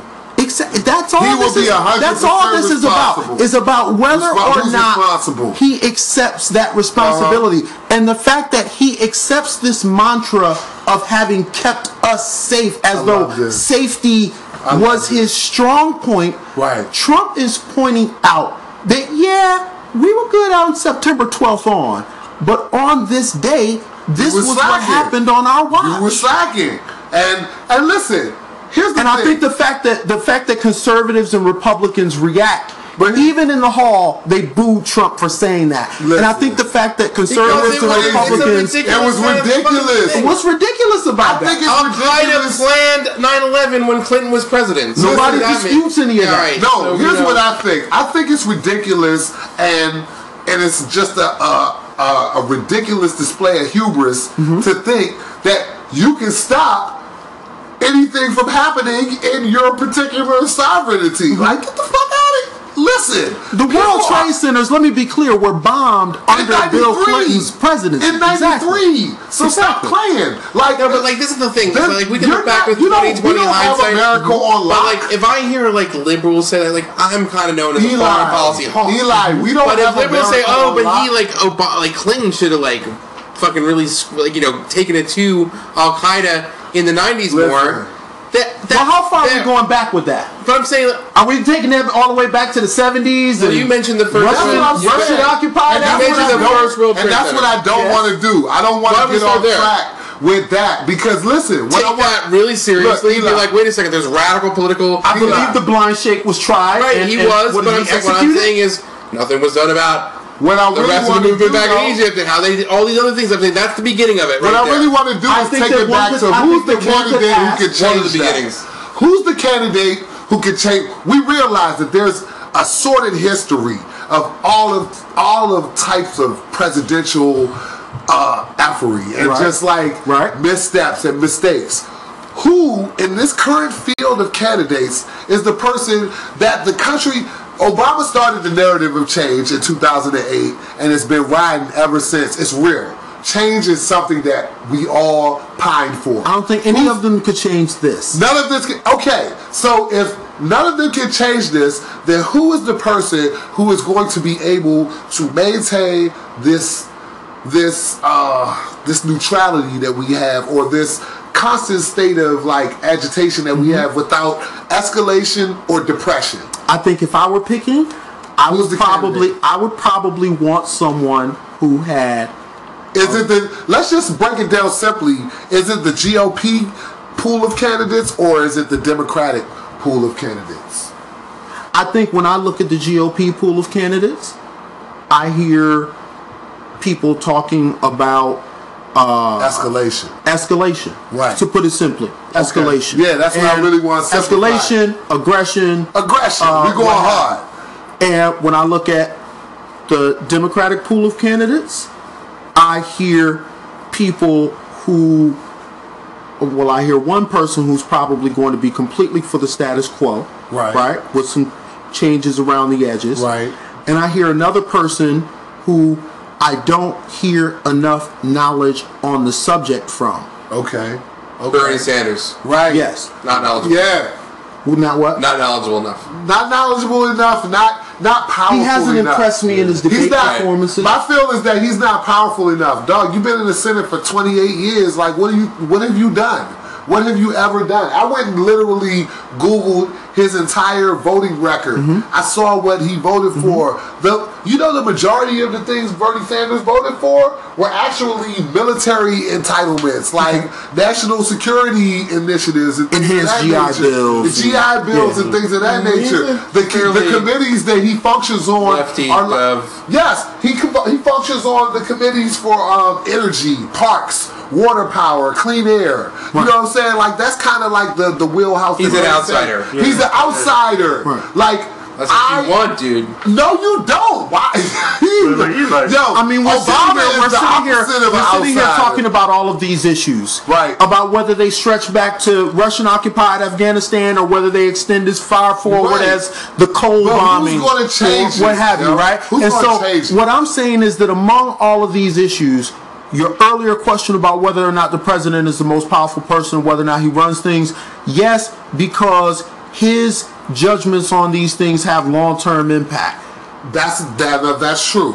Presidents, like, I feel like we're still dealing with situations from at least 3 presidents before. You talked about Iranian relations, and Eli mentioned we talked about Bill Clinton. Obama changing Iranian relations. George W. Bush twice and Obama twice. Right. Like, and we're still talking about stuff that Clinton did. Absolutely. As a matter of fact, it's super relevant in a lot of conversations that we have in America right now. But when you and I first met, I would implore you as to how important these things really are. You did. Right? And my interest in them. And as you just said, that is the point That's the point of this upcoming election. Is the point of the intensity we feel right now. Is that we all have to be very focused on these things, because the person who you vote for will determine the future of very impactful things on all of our lives. They just get to like shift the direction. It's weird. It's like, you know, like when you was in elementary school and you were the line leader. Like if you was in front of the line, you determine if the line going to be crooked or if it's going to be straight. So yeah, you know, you get this. So then the question remains: do we want escalation? No, right? Do we want massive tax breaks? And see, here's the thing: I can only the richest people in the country. I think the tone of the country, though, I don't know. I mean, being real honest with you, Eli and Gerald. Do we want a new scale militarism? I don't know about the scale of this country. I don't know about the tone of this country. I don't really know what America at large really wants. Like, look, we function in the bubble of coastal, diverse America. Right. Politically aware, 24-hour news cycle. Hip-hop aware. America. They got time. I'm not going to sit here in front like there's not a whole entire 40 hours of driving to do across this country where people don't think like I think, don't know what I know, don't live how I live, don't see nobody that looks like me, don't have no conversations with anybody who thinks like me. I understand that. And the thing that I think, this is going back to the scandal episode. Yo, if you don't get out here and register yourself as a voter in the United States of America, you do not count. They don't hear you. It also goes back to what you were saying, because that's we were all talking they about want earlier, is these votes so they about can opinions lead the line. And opinions being shaped. When you look at these places where people might not see a very diverse culture of people around them, those opinions are shaped by that. And it's informing this electorate that we have right now. It's going to be pivotal in South Carolina. That's the biggest thing. Who's the electorate? Be pivotal going forward. Eli, do you think voter turnout is going to be high? Saying about like how your point about the diversity of the country. Yeah. It's not a diverse country. My general rule is I'm a journalist, so I don't. Eli, is this a diverse? Is this a diverse country? It is absolutely. It is absolutely a diverse. I guess. Without Mexicans, like we have all these things saying we're moving in a direction. We're in the where we're going to be the most diverse country ever. Absolutely, I agree. We're moving in that direction. So here's the. But I feel like at the we moment, get into trouble in this country on this point when people try to. I love this. Get into and fuck with other communities from the outside. And it happens in both directions, right? So you have very conservative Christians who want to say that no gay people can be married and they want to keep gay discrimination. Right.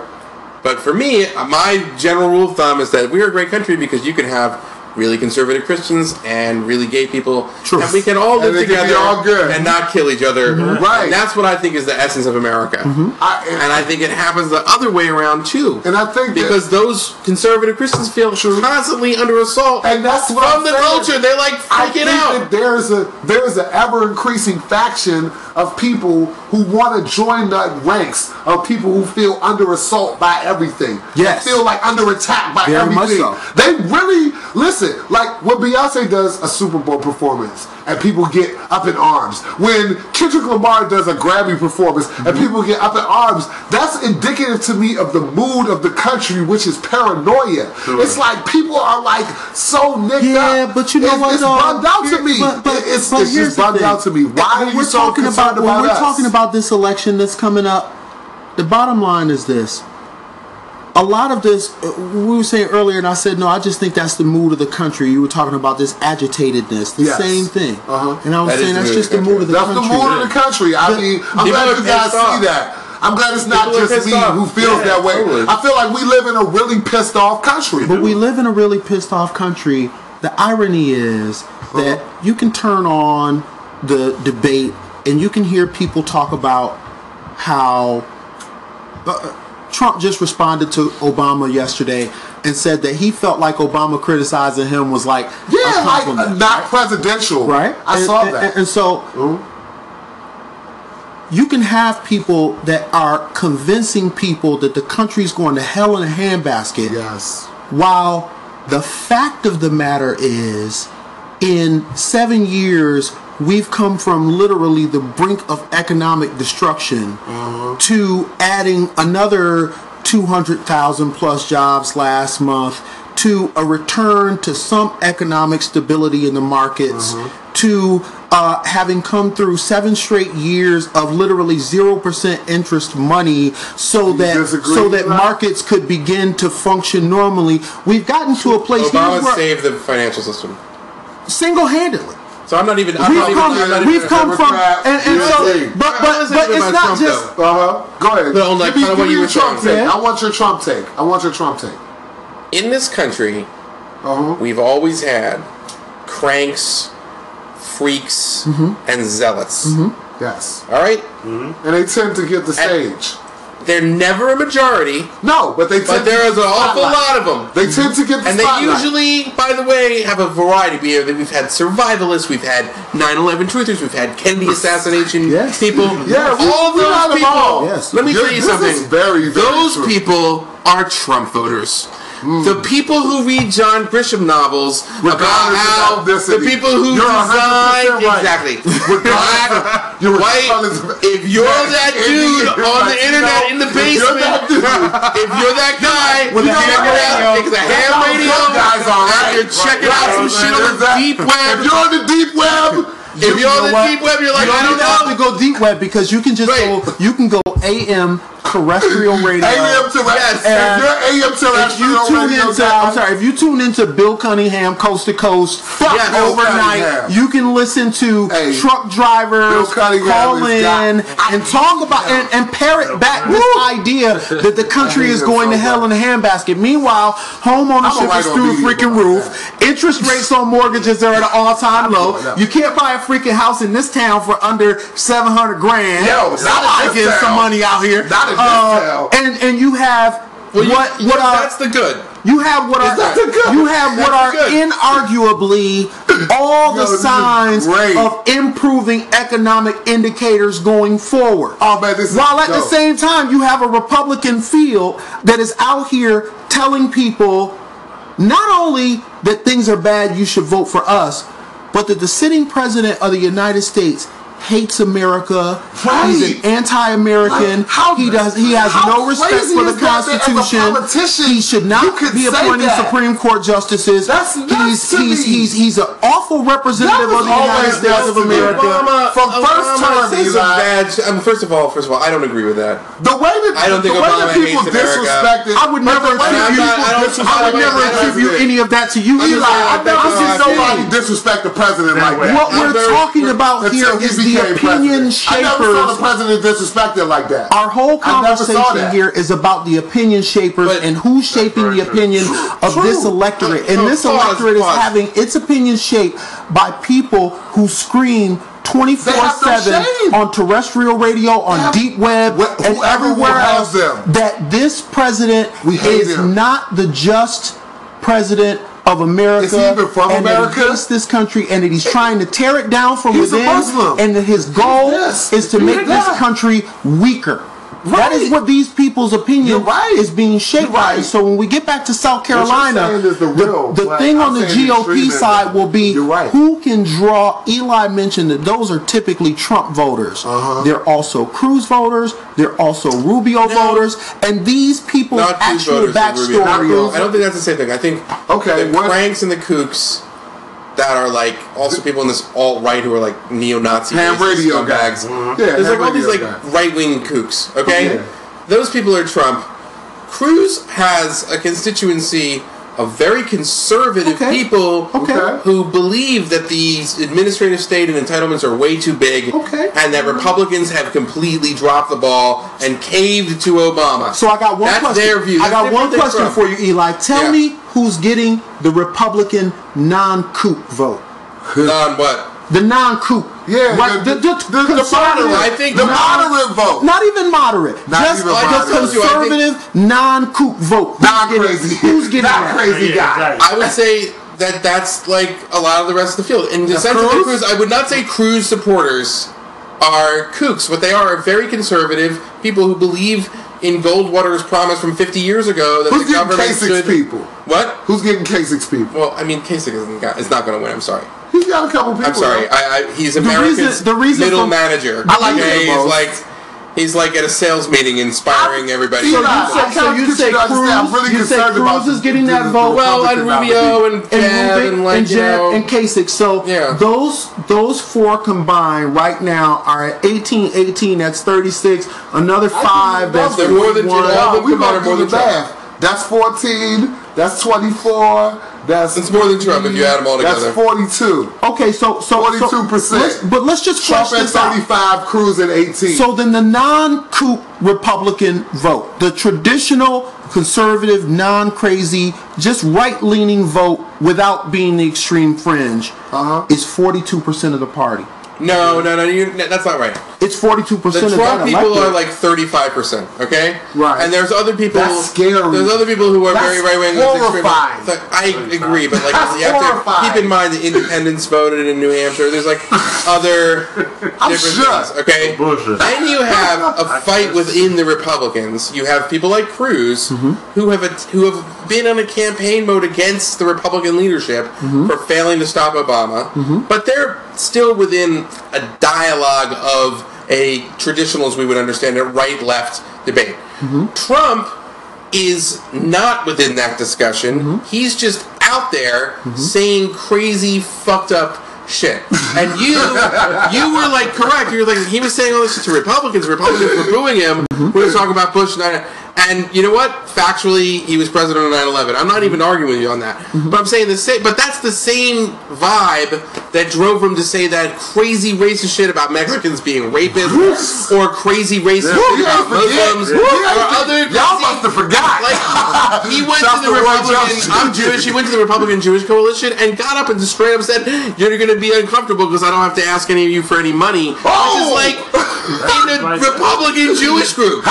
That's him. Alright? So I'm saying there's always been a group of people who love that. Okay? And they're not really Republicans or conservatives or liberals. It's getting bigger. Right. It's 35%. So but that's only like 35% of They're on their way to 40, Eli. They're on their way to 40. Well, I think he'll get it if enough people stay in. But after South Carolina, the reason it's so important is it's going to be a moment of truth. Because Trump is not a Republican. He's not a conservative. He's like, I'm not going to say he's a fascist, so ask this but he is an authoritarian. Does Donald Trump help very bad or hurt the Republican Party? Terrible for the Republican Party. Why? Because what the Republicans need to do is they need to be a younger, more diverse party. Which means, and by the way, there's every reason, I mean, like, it's going to sound crazy to you guys because I'm, but there is an argument that conservatives are saying, listen, Latinos and blacks should be Republicans because we're more conservative on social values. We believe in free enterprise and free markets. So very popular in these communities, and you know what I'm saying. We're the party of the Second Amendment. Like there's a lot of arguments. There's a lot of of course under Lincoln. Under Lincoln, Reconstruction. But go ahead, continue. So that is the wave to have a Republican Party that's still relevant and appeals to me. Of course, after Obama, it's gonna you're still gonna get. I don't think it's going to be. I think it's going to be very difficult to get a lot of blacks to vote for the Republican Party. To be honest with you, based on my personal experience as an American. But that's what they need to do. They can't be this party that's seen as old and white and male, especially now when everybody's very empowered. And it's a different world. Okay, so they need to kind of be part of that. And I think that there's a lot of appeal to some of these kind of conservative ideas. Donald Trump is just this reactionary bigot who's a clown and an entertainer. And when he speaks, it's like you're not even. Are we joking? Are we like serious? Am I supposed to take you seriously as a president, as a leader? But you're like a leader saying this. What I find ironic about this Republican Party is that what Donald Trump is to me is he is the manifestation of the Obama backlash. And I think that he's the personification. When we talk about all of that backlash and vitriol, when we talk about fucked up haircut, an agitated voting population out here, we talk about an agitated country, a very angry country. Donald Trump is the agent provocateur. He's the guy who's going he's not the agent provocateur. The agent provocateurs were all who came before him.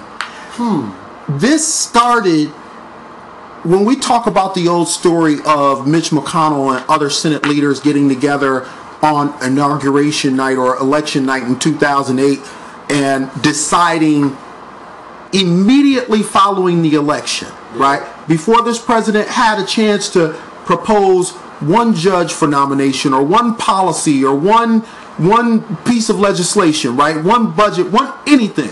Before this president had a chance to say one word as president, when we talk about the Republican leadership getting together then and deciding we're going to block this guy, the same thing as you have in this Supreme Court nomination fight right now. He can save himself the time of sending us anything. Yeah. Right? They're going to block it. This level of vitriol started that day. All of those people between then and now were the age of provocateurs. Let's remember, when Donald Trump made noises about running for president real quick in 2012, and people were asking, Republicans were asking Donald Trump to run for president then, it was because Donald Trump was the guy that was willing to come out and question the long-form birth certificate. Yeah. And so this is not like Donald Trump is some guy who just came out of nowhere and hijacked the party. He is the distillation of what this party has offered the country over the last 7 years. Whether we're talking the Republican House, whether we're talking the Republican Senate, whether we're talking the Republican media. You don't think they've been looking for a guy like him? No. Who's like a shoot from the hip kind of guy? So why is he in the lead then if he's not the guy they've been looking for? I find so horrible, well, many things I find horrible at Trump, but one of the things that I find is relevant is that he's like provoking a very dark emotional chord in people that's very racist and bigoted. He's appealing to the lowest. He's not provoking that chord. What has provoked that chord in people has been built over the last 7 years on a daily drip drop of animus.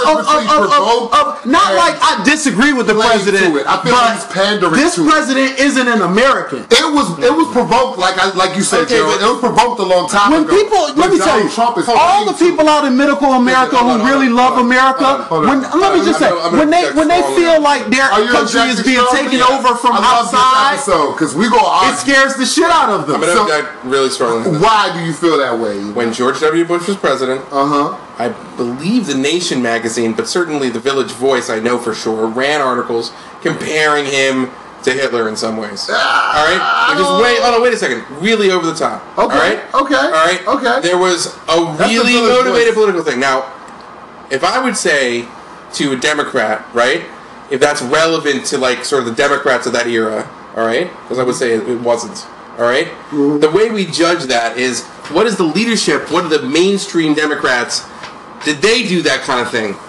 And they never really did. It wasn't the same thing. In the Republican Party, this stuff, this birtherism, was widely rejected by the leadership of the Republican Party in Congress and both nominees. It was rejected it was kind of like a tacit rejection, if he says he's from America. We're not going to argue with him. I've never seen his birth certificate. Seriously, but that's what John Boehner and all of them was like. Come on, Eli. I'm telling you this. I'm telling you. Trump was somebody from the outside who was willing to say this because John Boehner, Mitch McConnell, John McCain, Mitt Romney, Paul Ryan, the leaders of the Republican Party would never say it. But like Gerald said, though, you have to be honest. It's a tacit. And by the way, McCain, I know McCain has denounced it. I know that McCain has denounced it. You know what? We're not. I know a lot of Republicans. No, they have. I would say if we're on the streets, like, all right, you got it, Chad. If we're talking about, if you say so. If we're talking about the absolute, if we just sliced off just the absolute top of the Republican leadership in this country, and we limited the words Republican leadership only to just the top guys, right? That would be one thing. However, this refrain was widely embraced by all of the House Freedom Caucus. This refrain was endorsed by all at the head of those Republicans who are first-term congressmen and senators who were swept into office on the Tea Party wave, which was completely based upon the notion that this president is not an American. And look, I swear, Joe, that brings me right home to my point that I want to make by having this entire I gotta say it, but it's not a mainstream position for Republicans. We could go on all night about this, and I really want to wrap this episode. No, we're wrapping it up. And this is what I want to do. I want to tell you both that you bring home the entire point that I'm trying to make by having episodes like that, like this, should I say, which is you have to get out here and become politically aware. You have to educate yourself. You have to mobilize yourself. Eli has told us he doesn't vote. He's a journalist. He chooses to exercise his right as a journalist to not be politically pledged to any particular candidate because he feels that that would cloud his coverage and his ability to, like, you know, honestly comment on what's going on. It's one of the things I respect most about him. It's one of the things we respect the most about Eli, man. Like, yo, Eli told me. Yet he always engages discussion, and there's never a time. There's never a time that Eli comes to our place and is not trying to talk, and is not. Eli came through on the second day of the Baltimore riots. Yes, and work. And listen, there's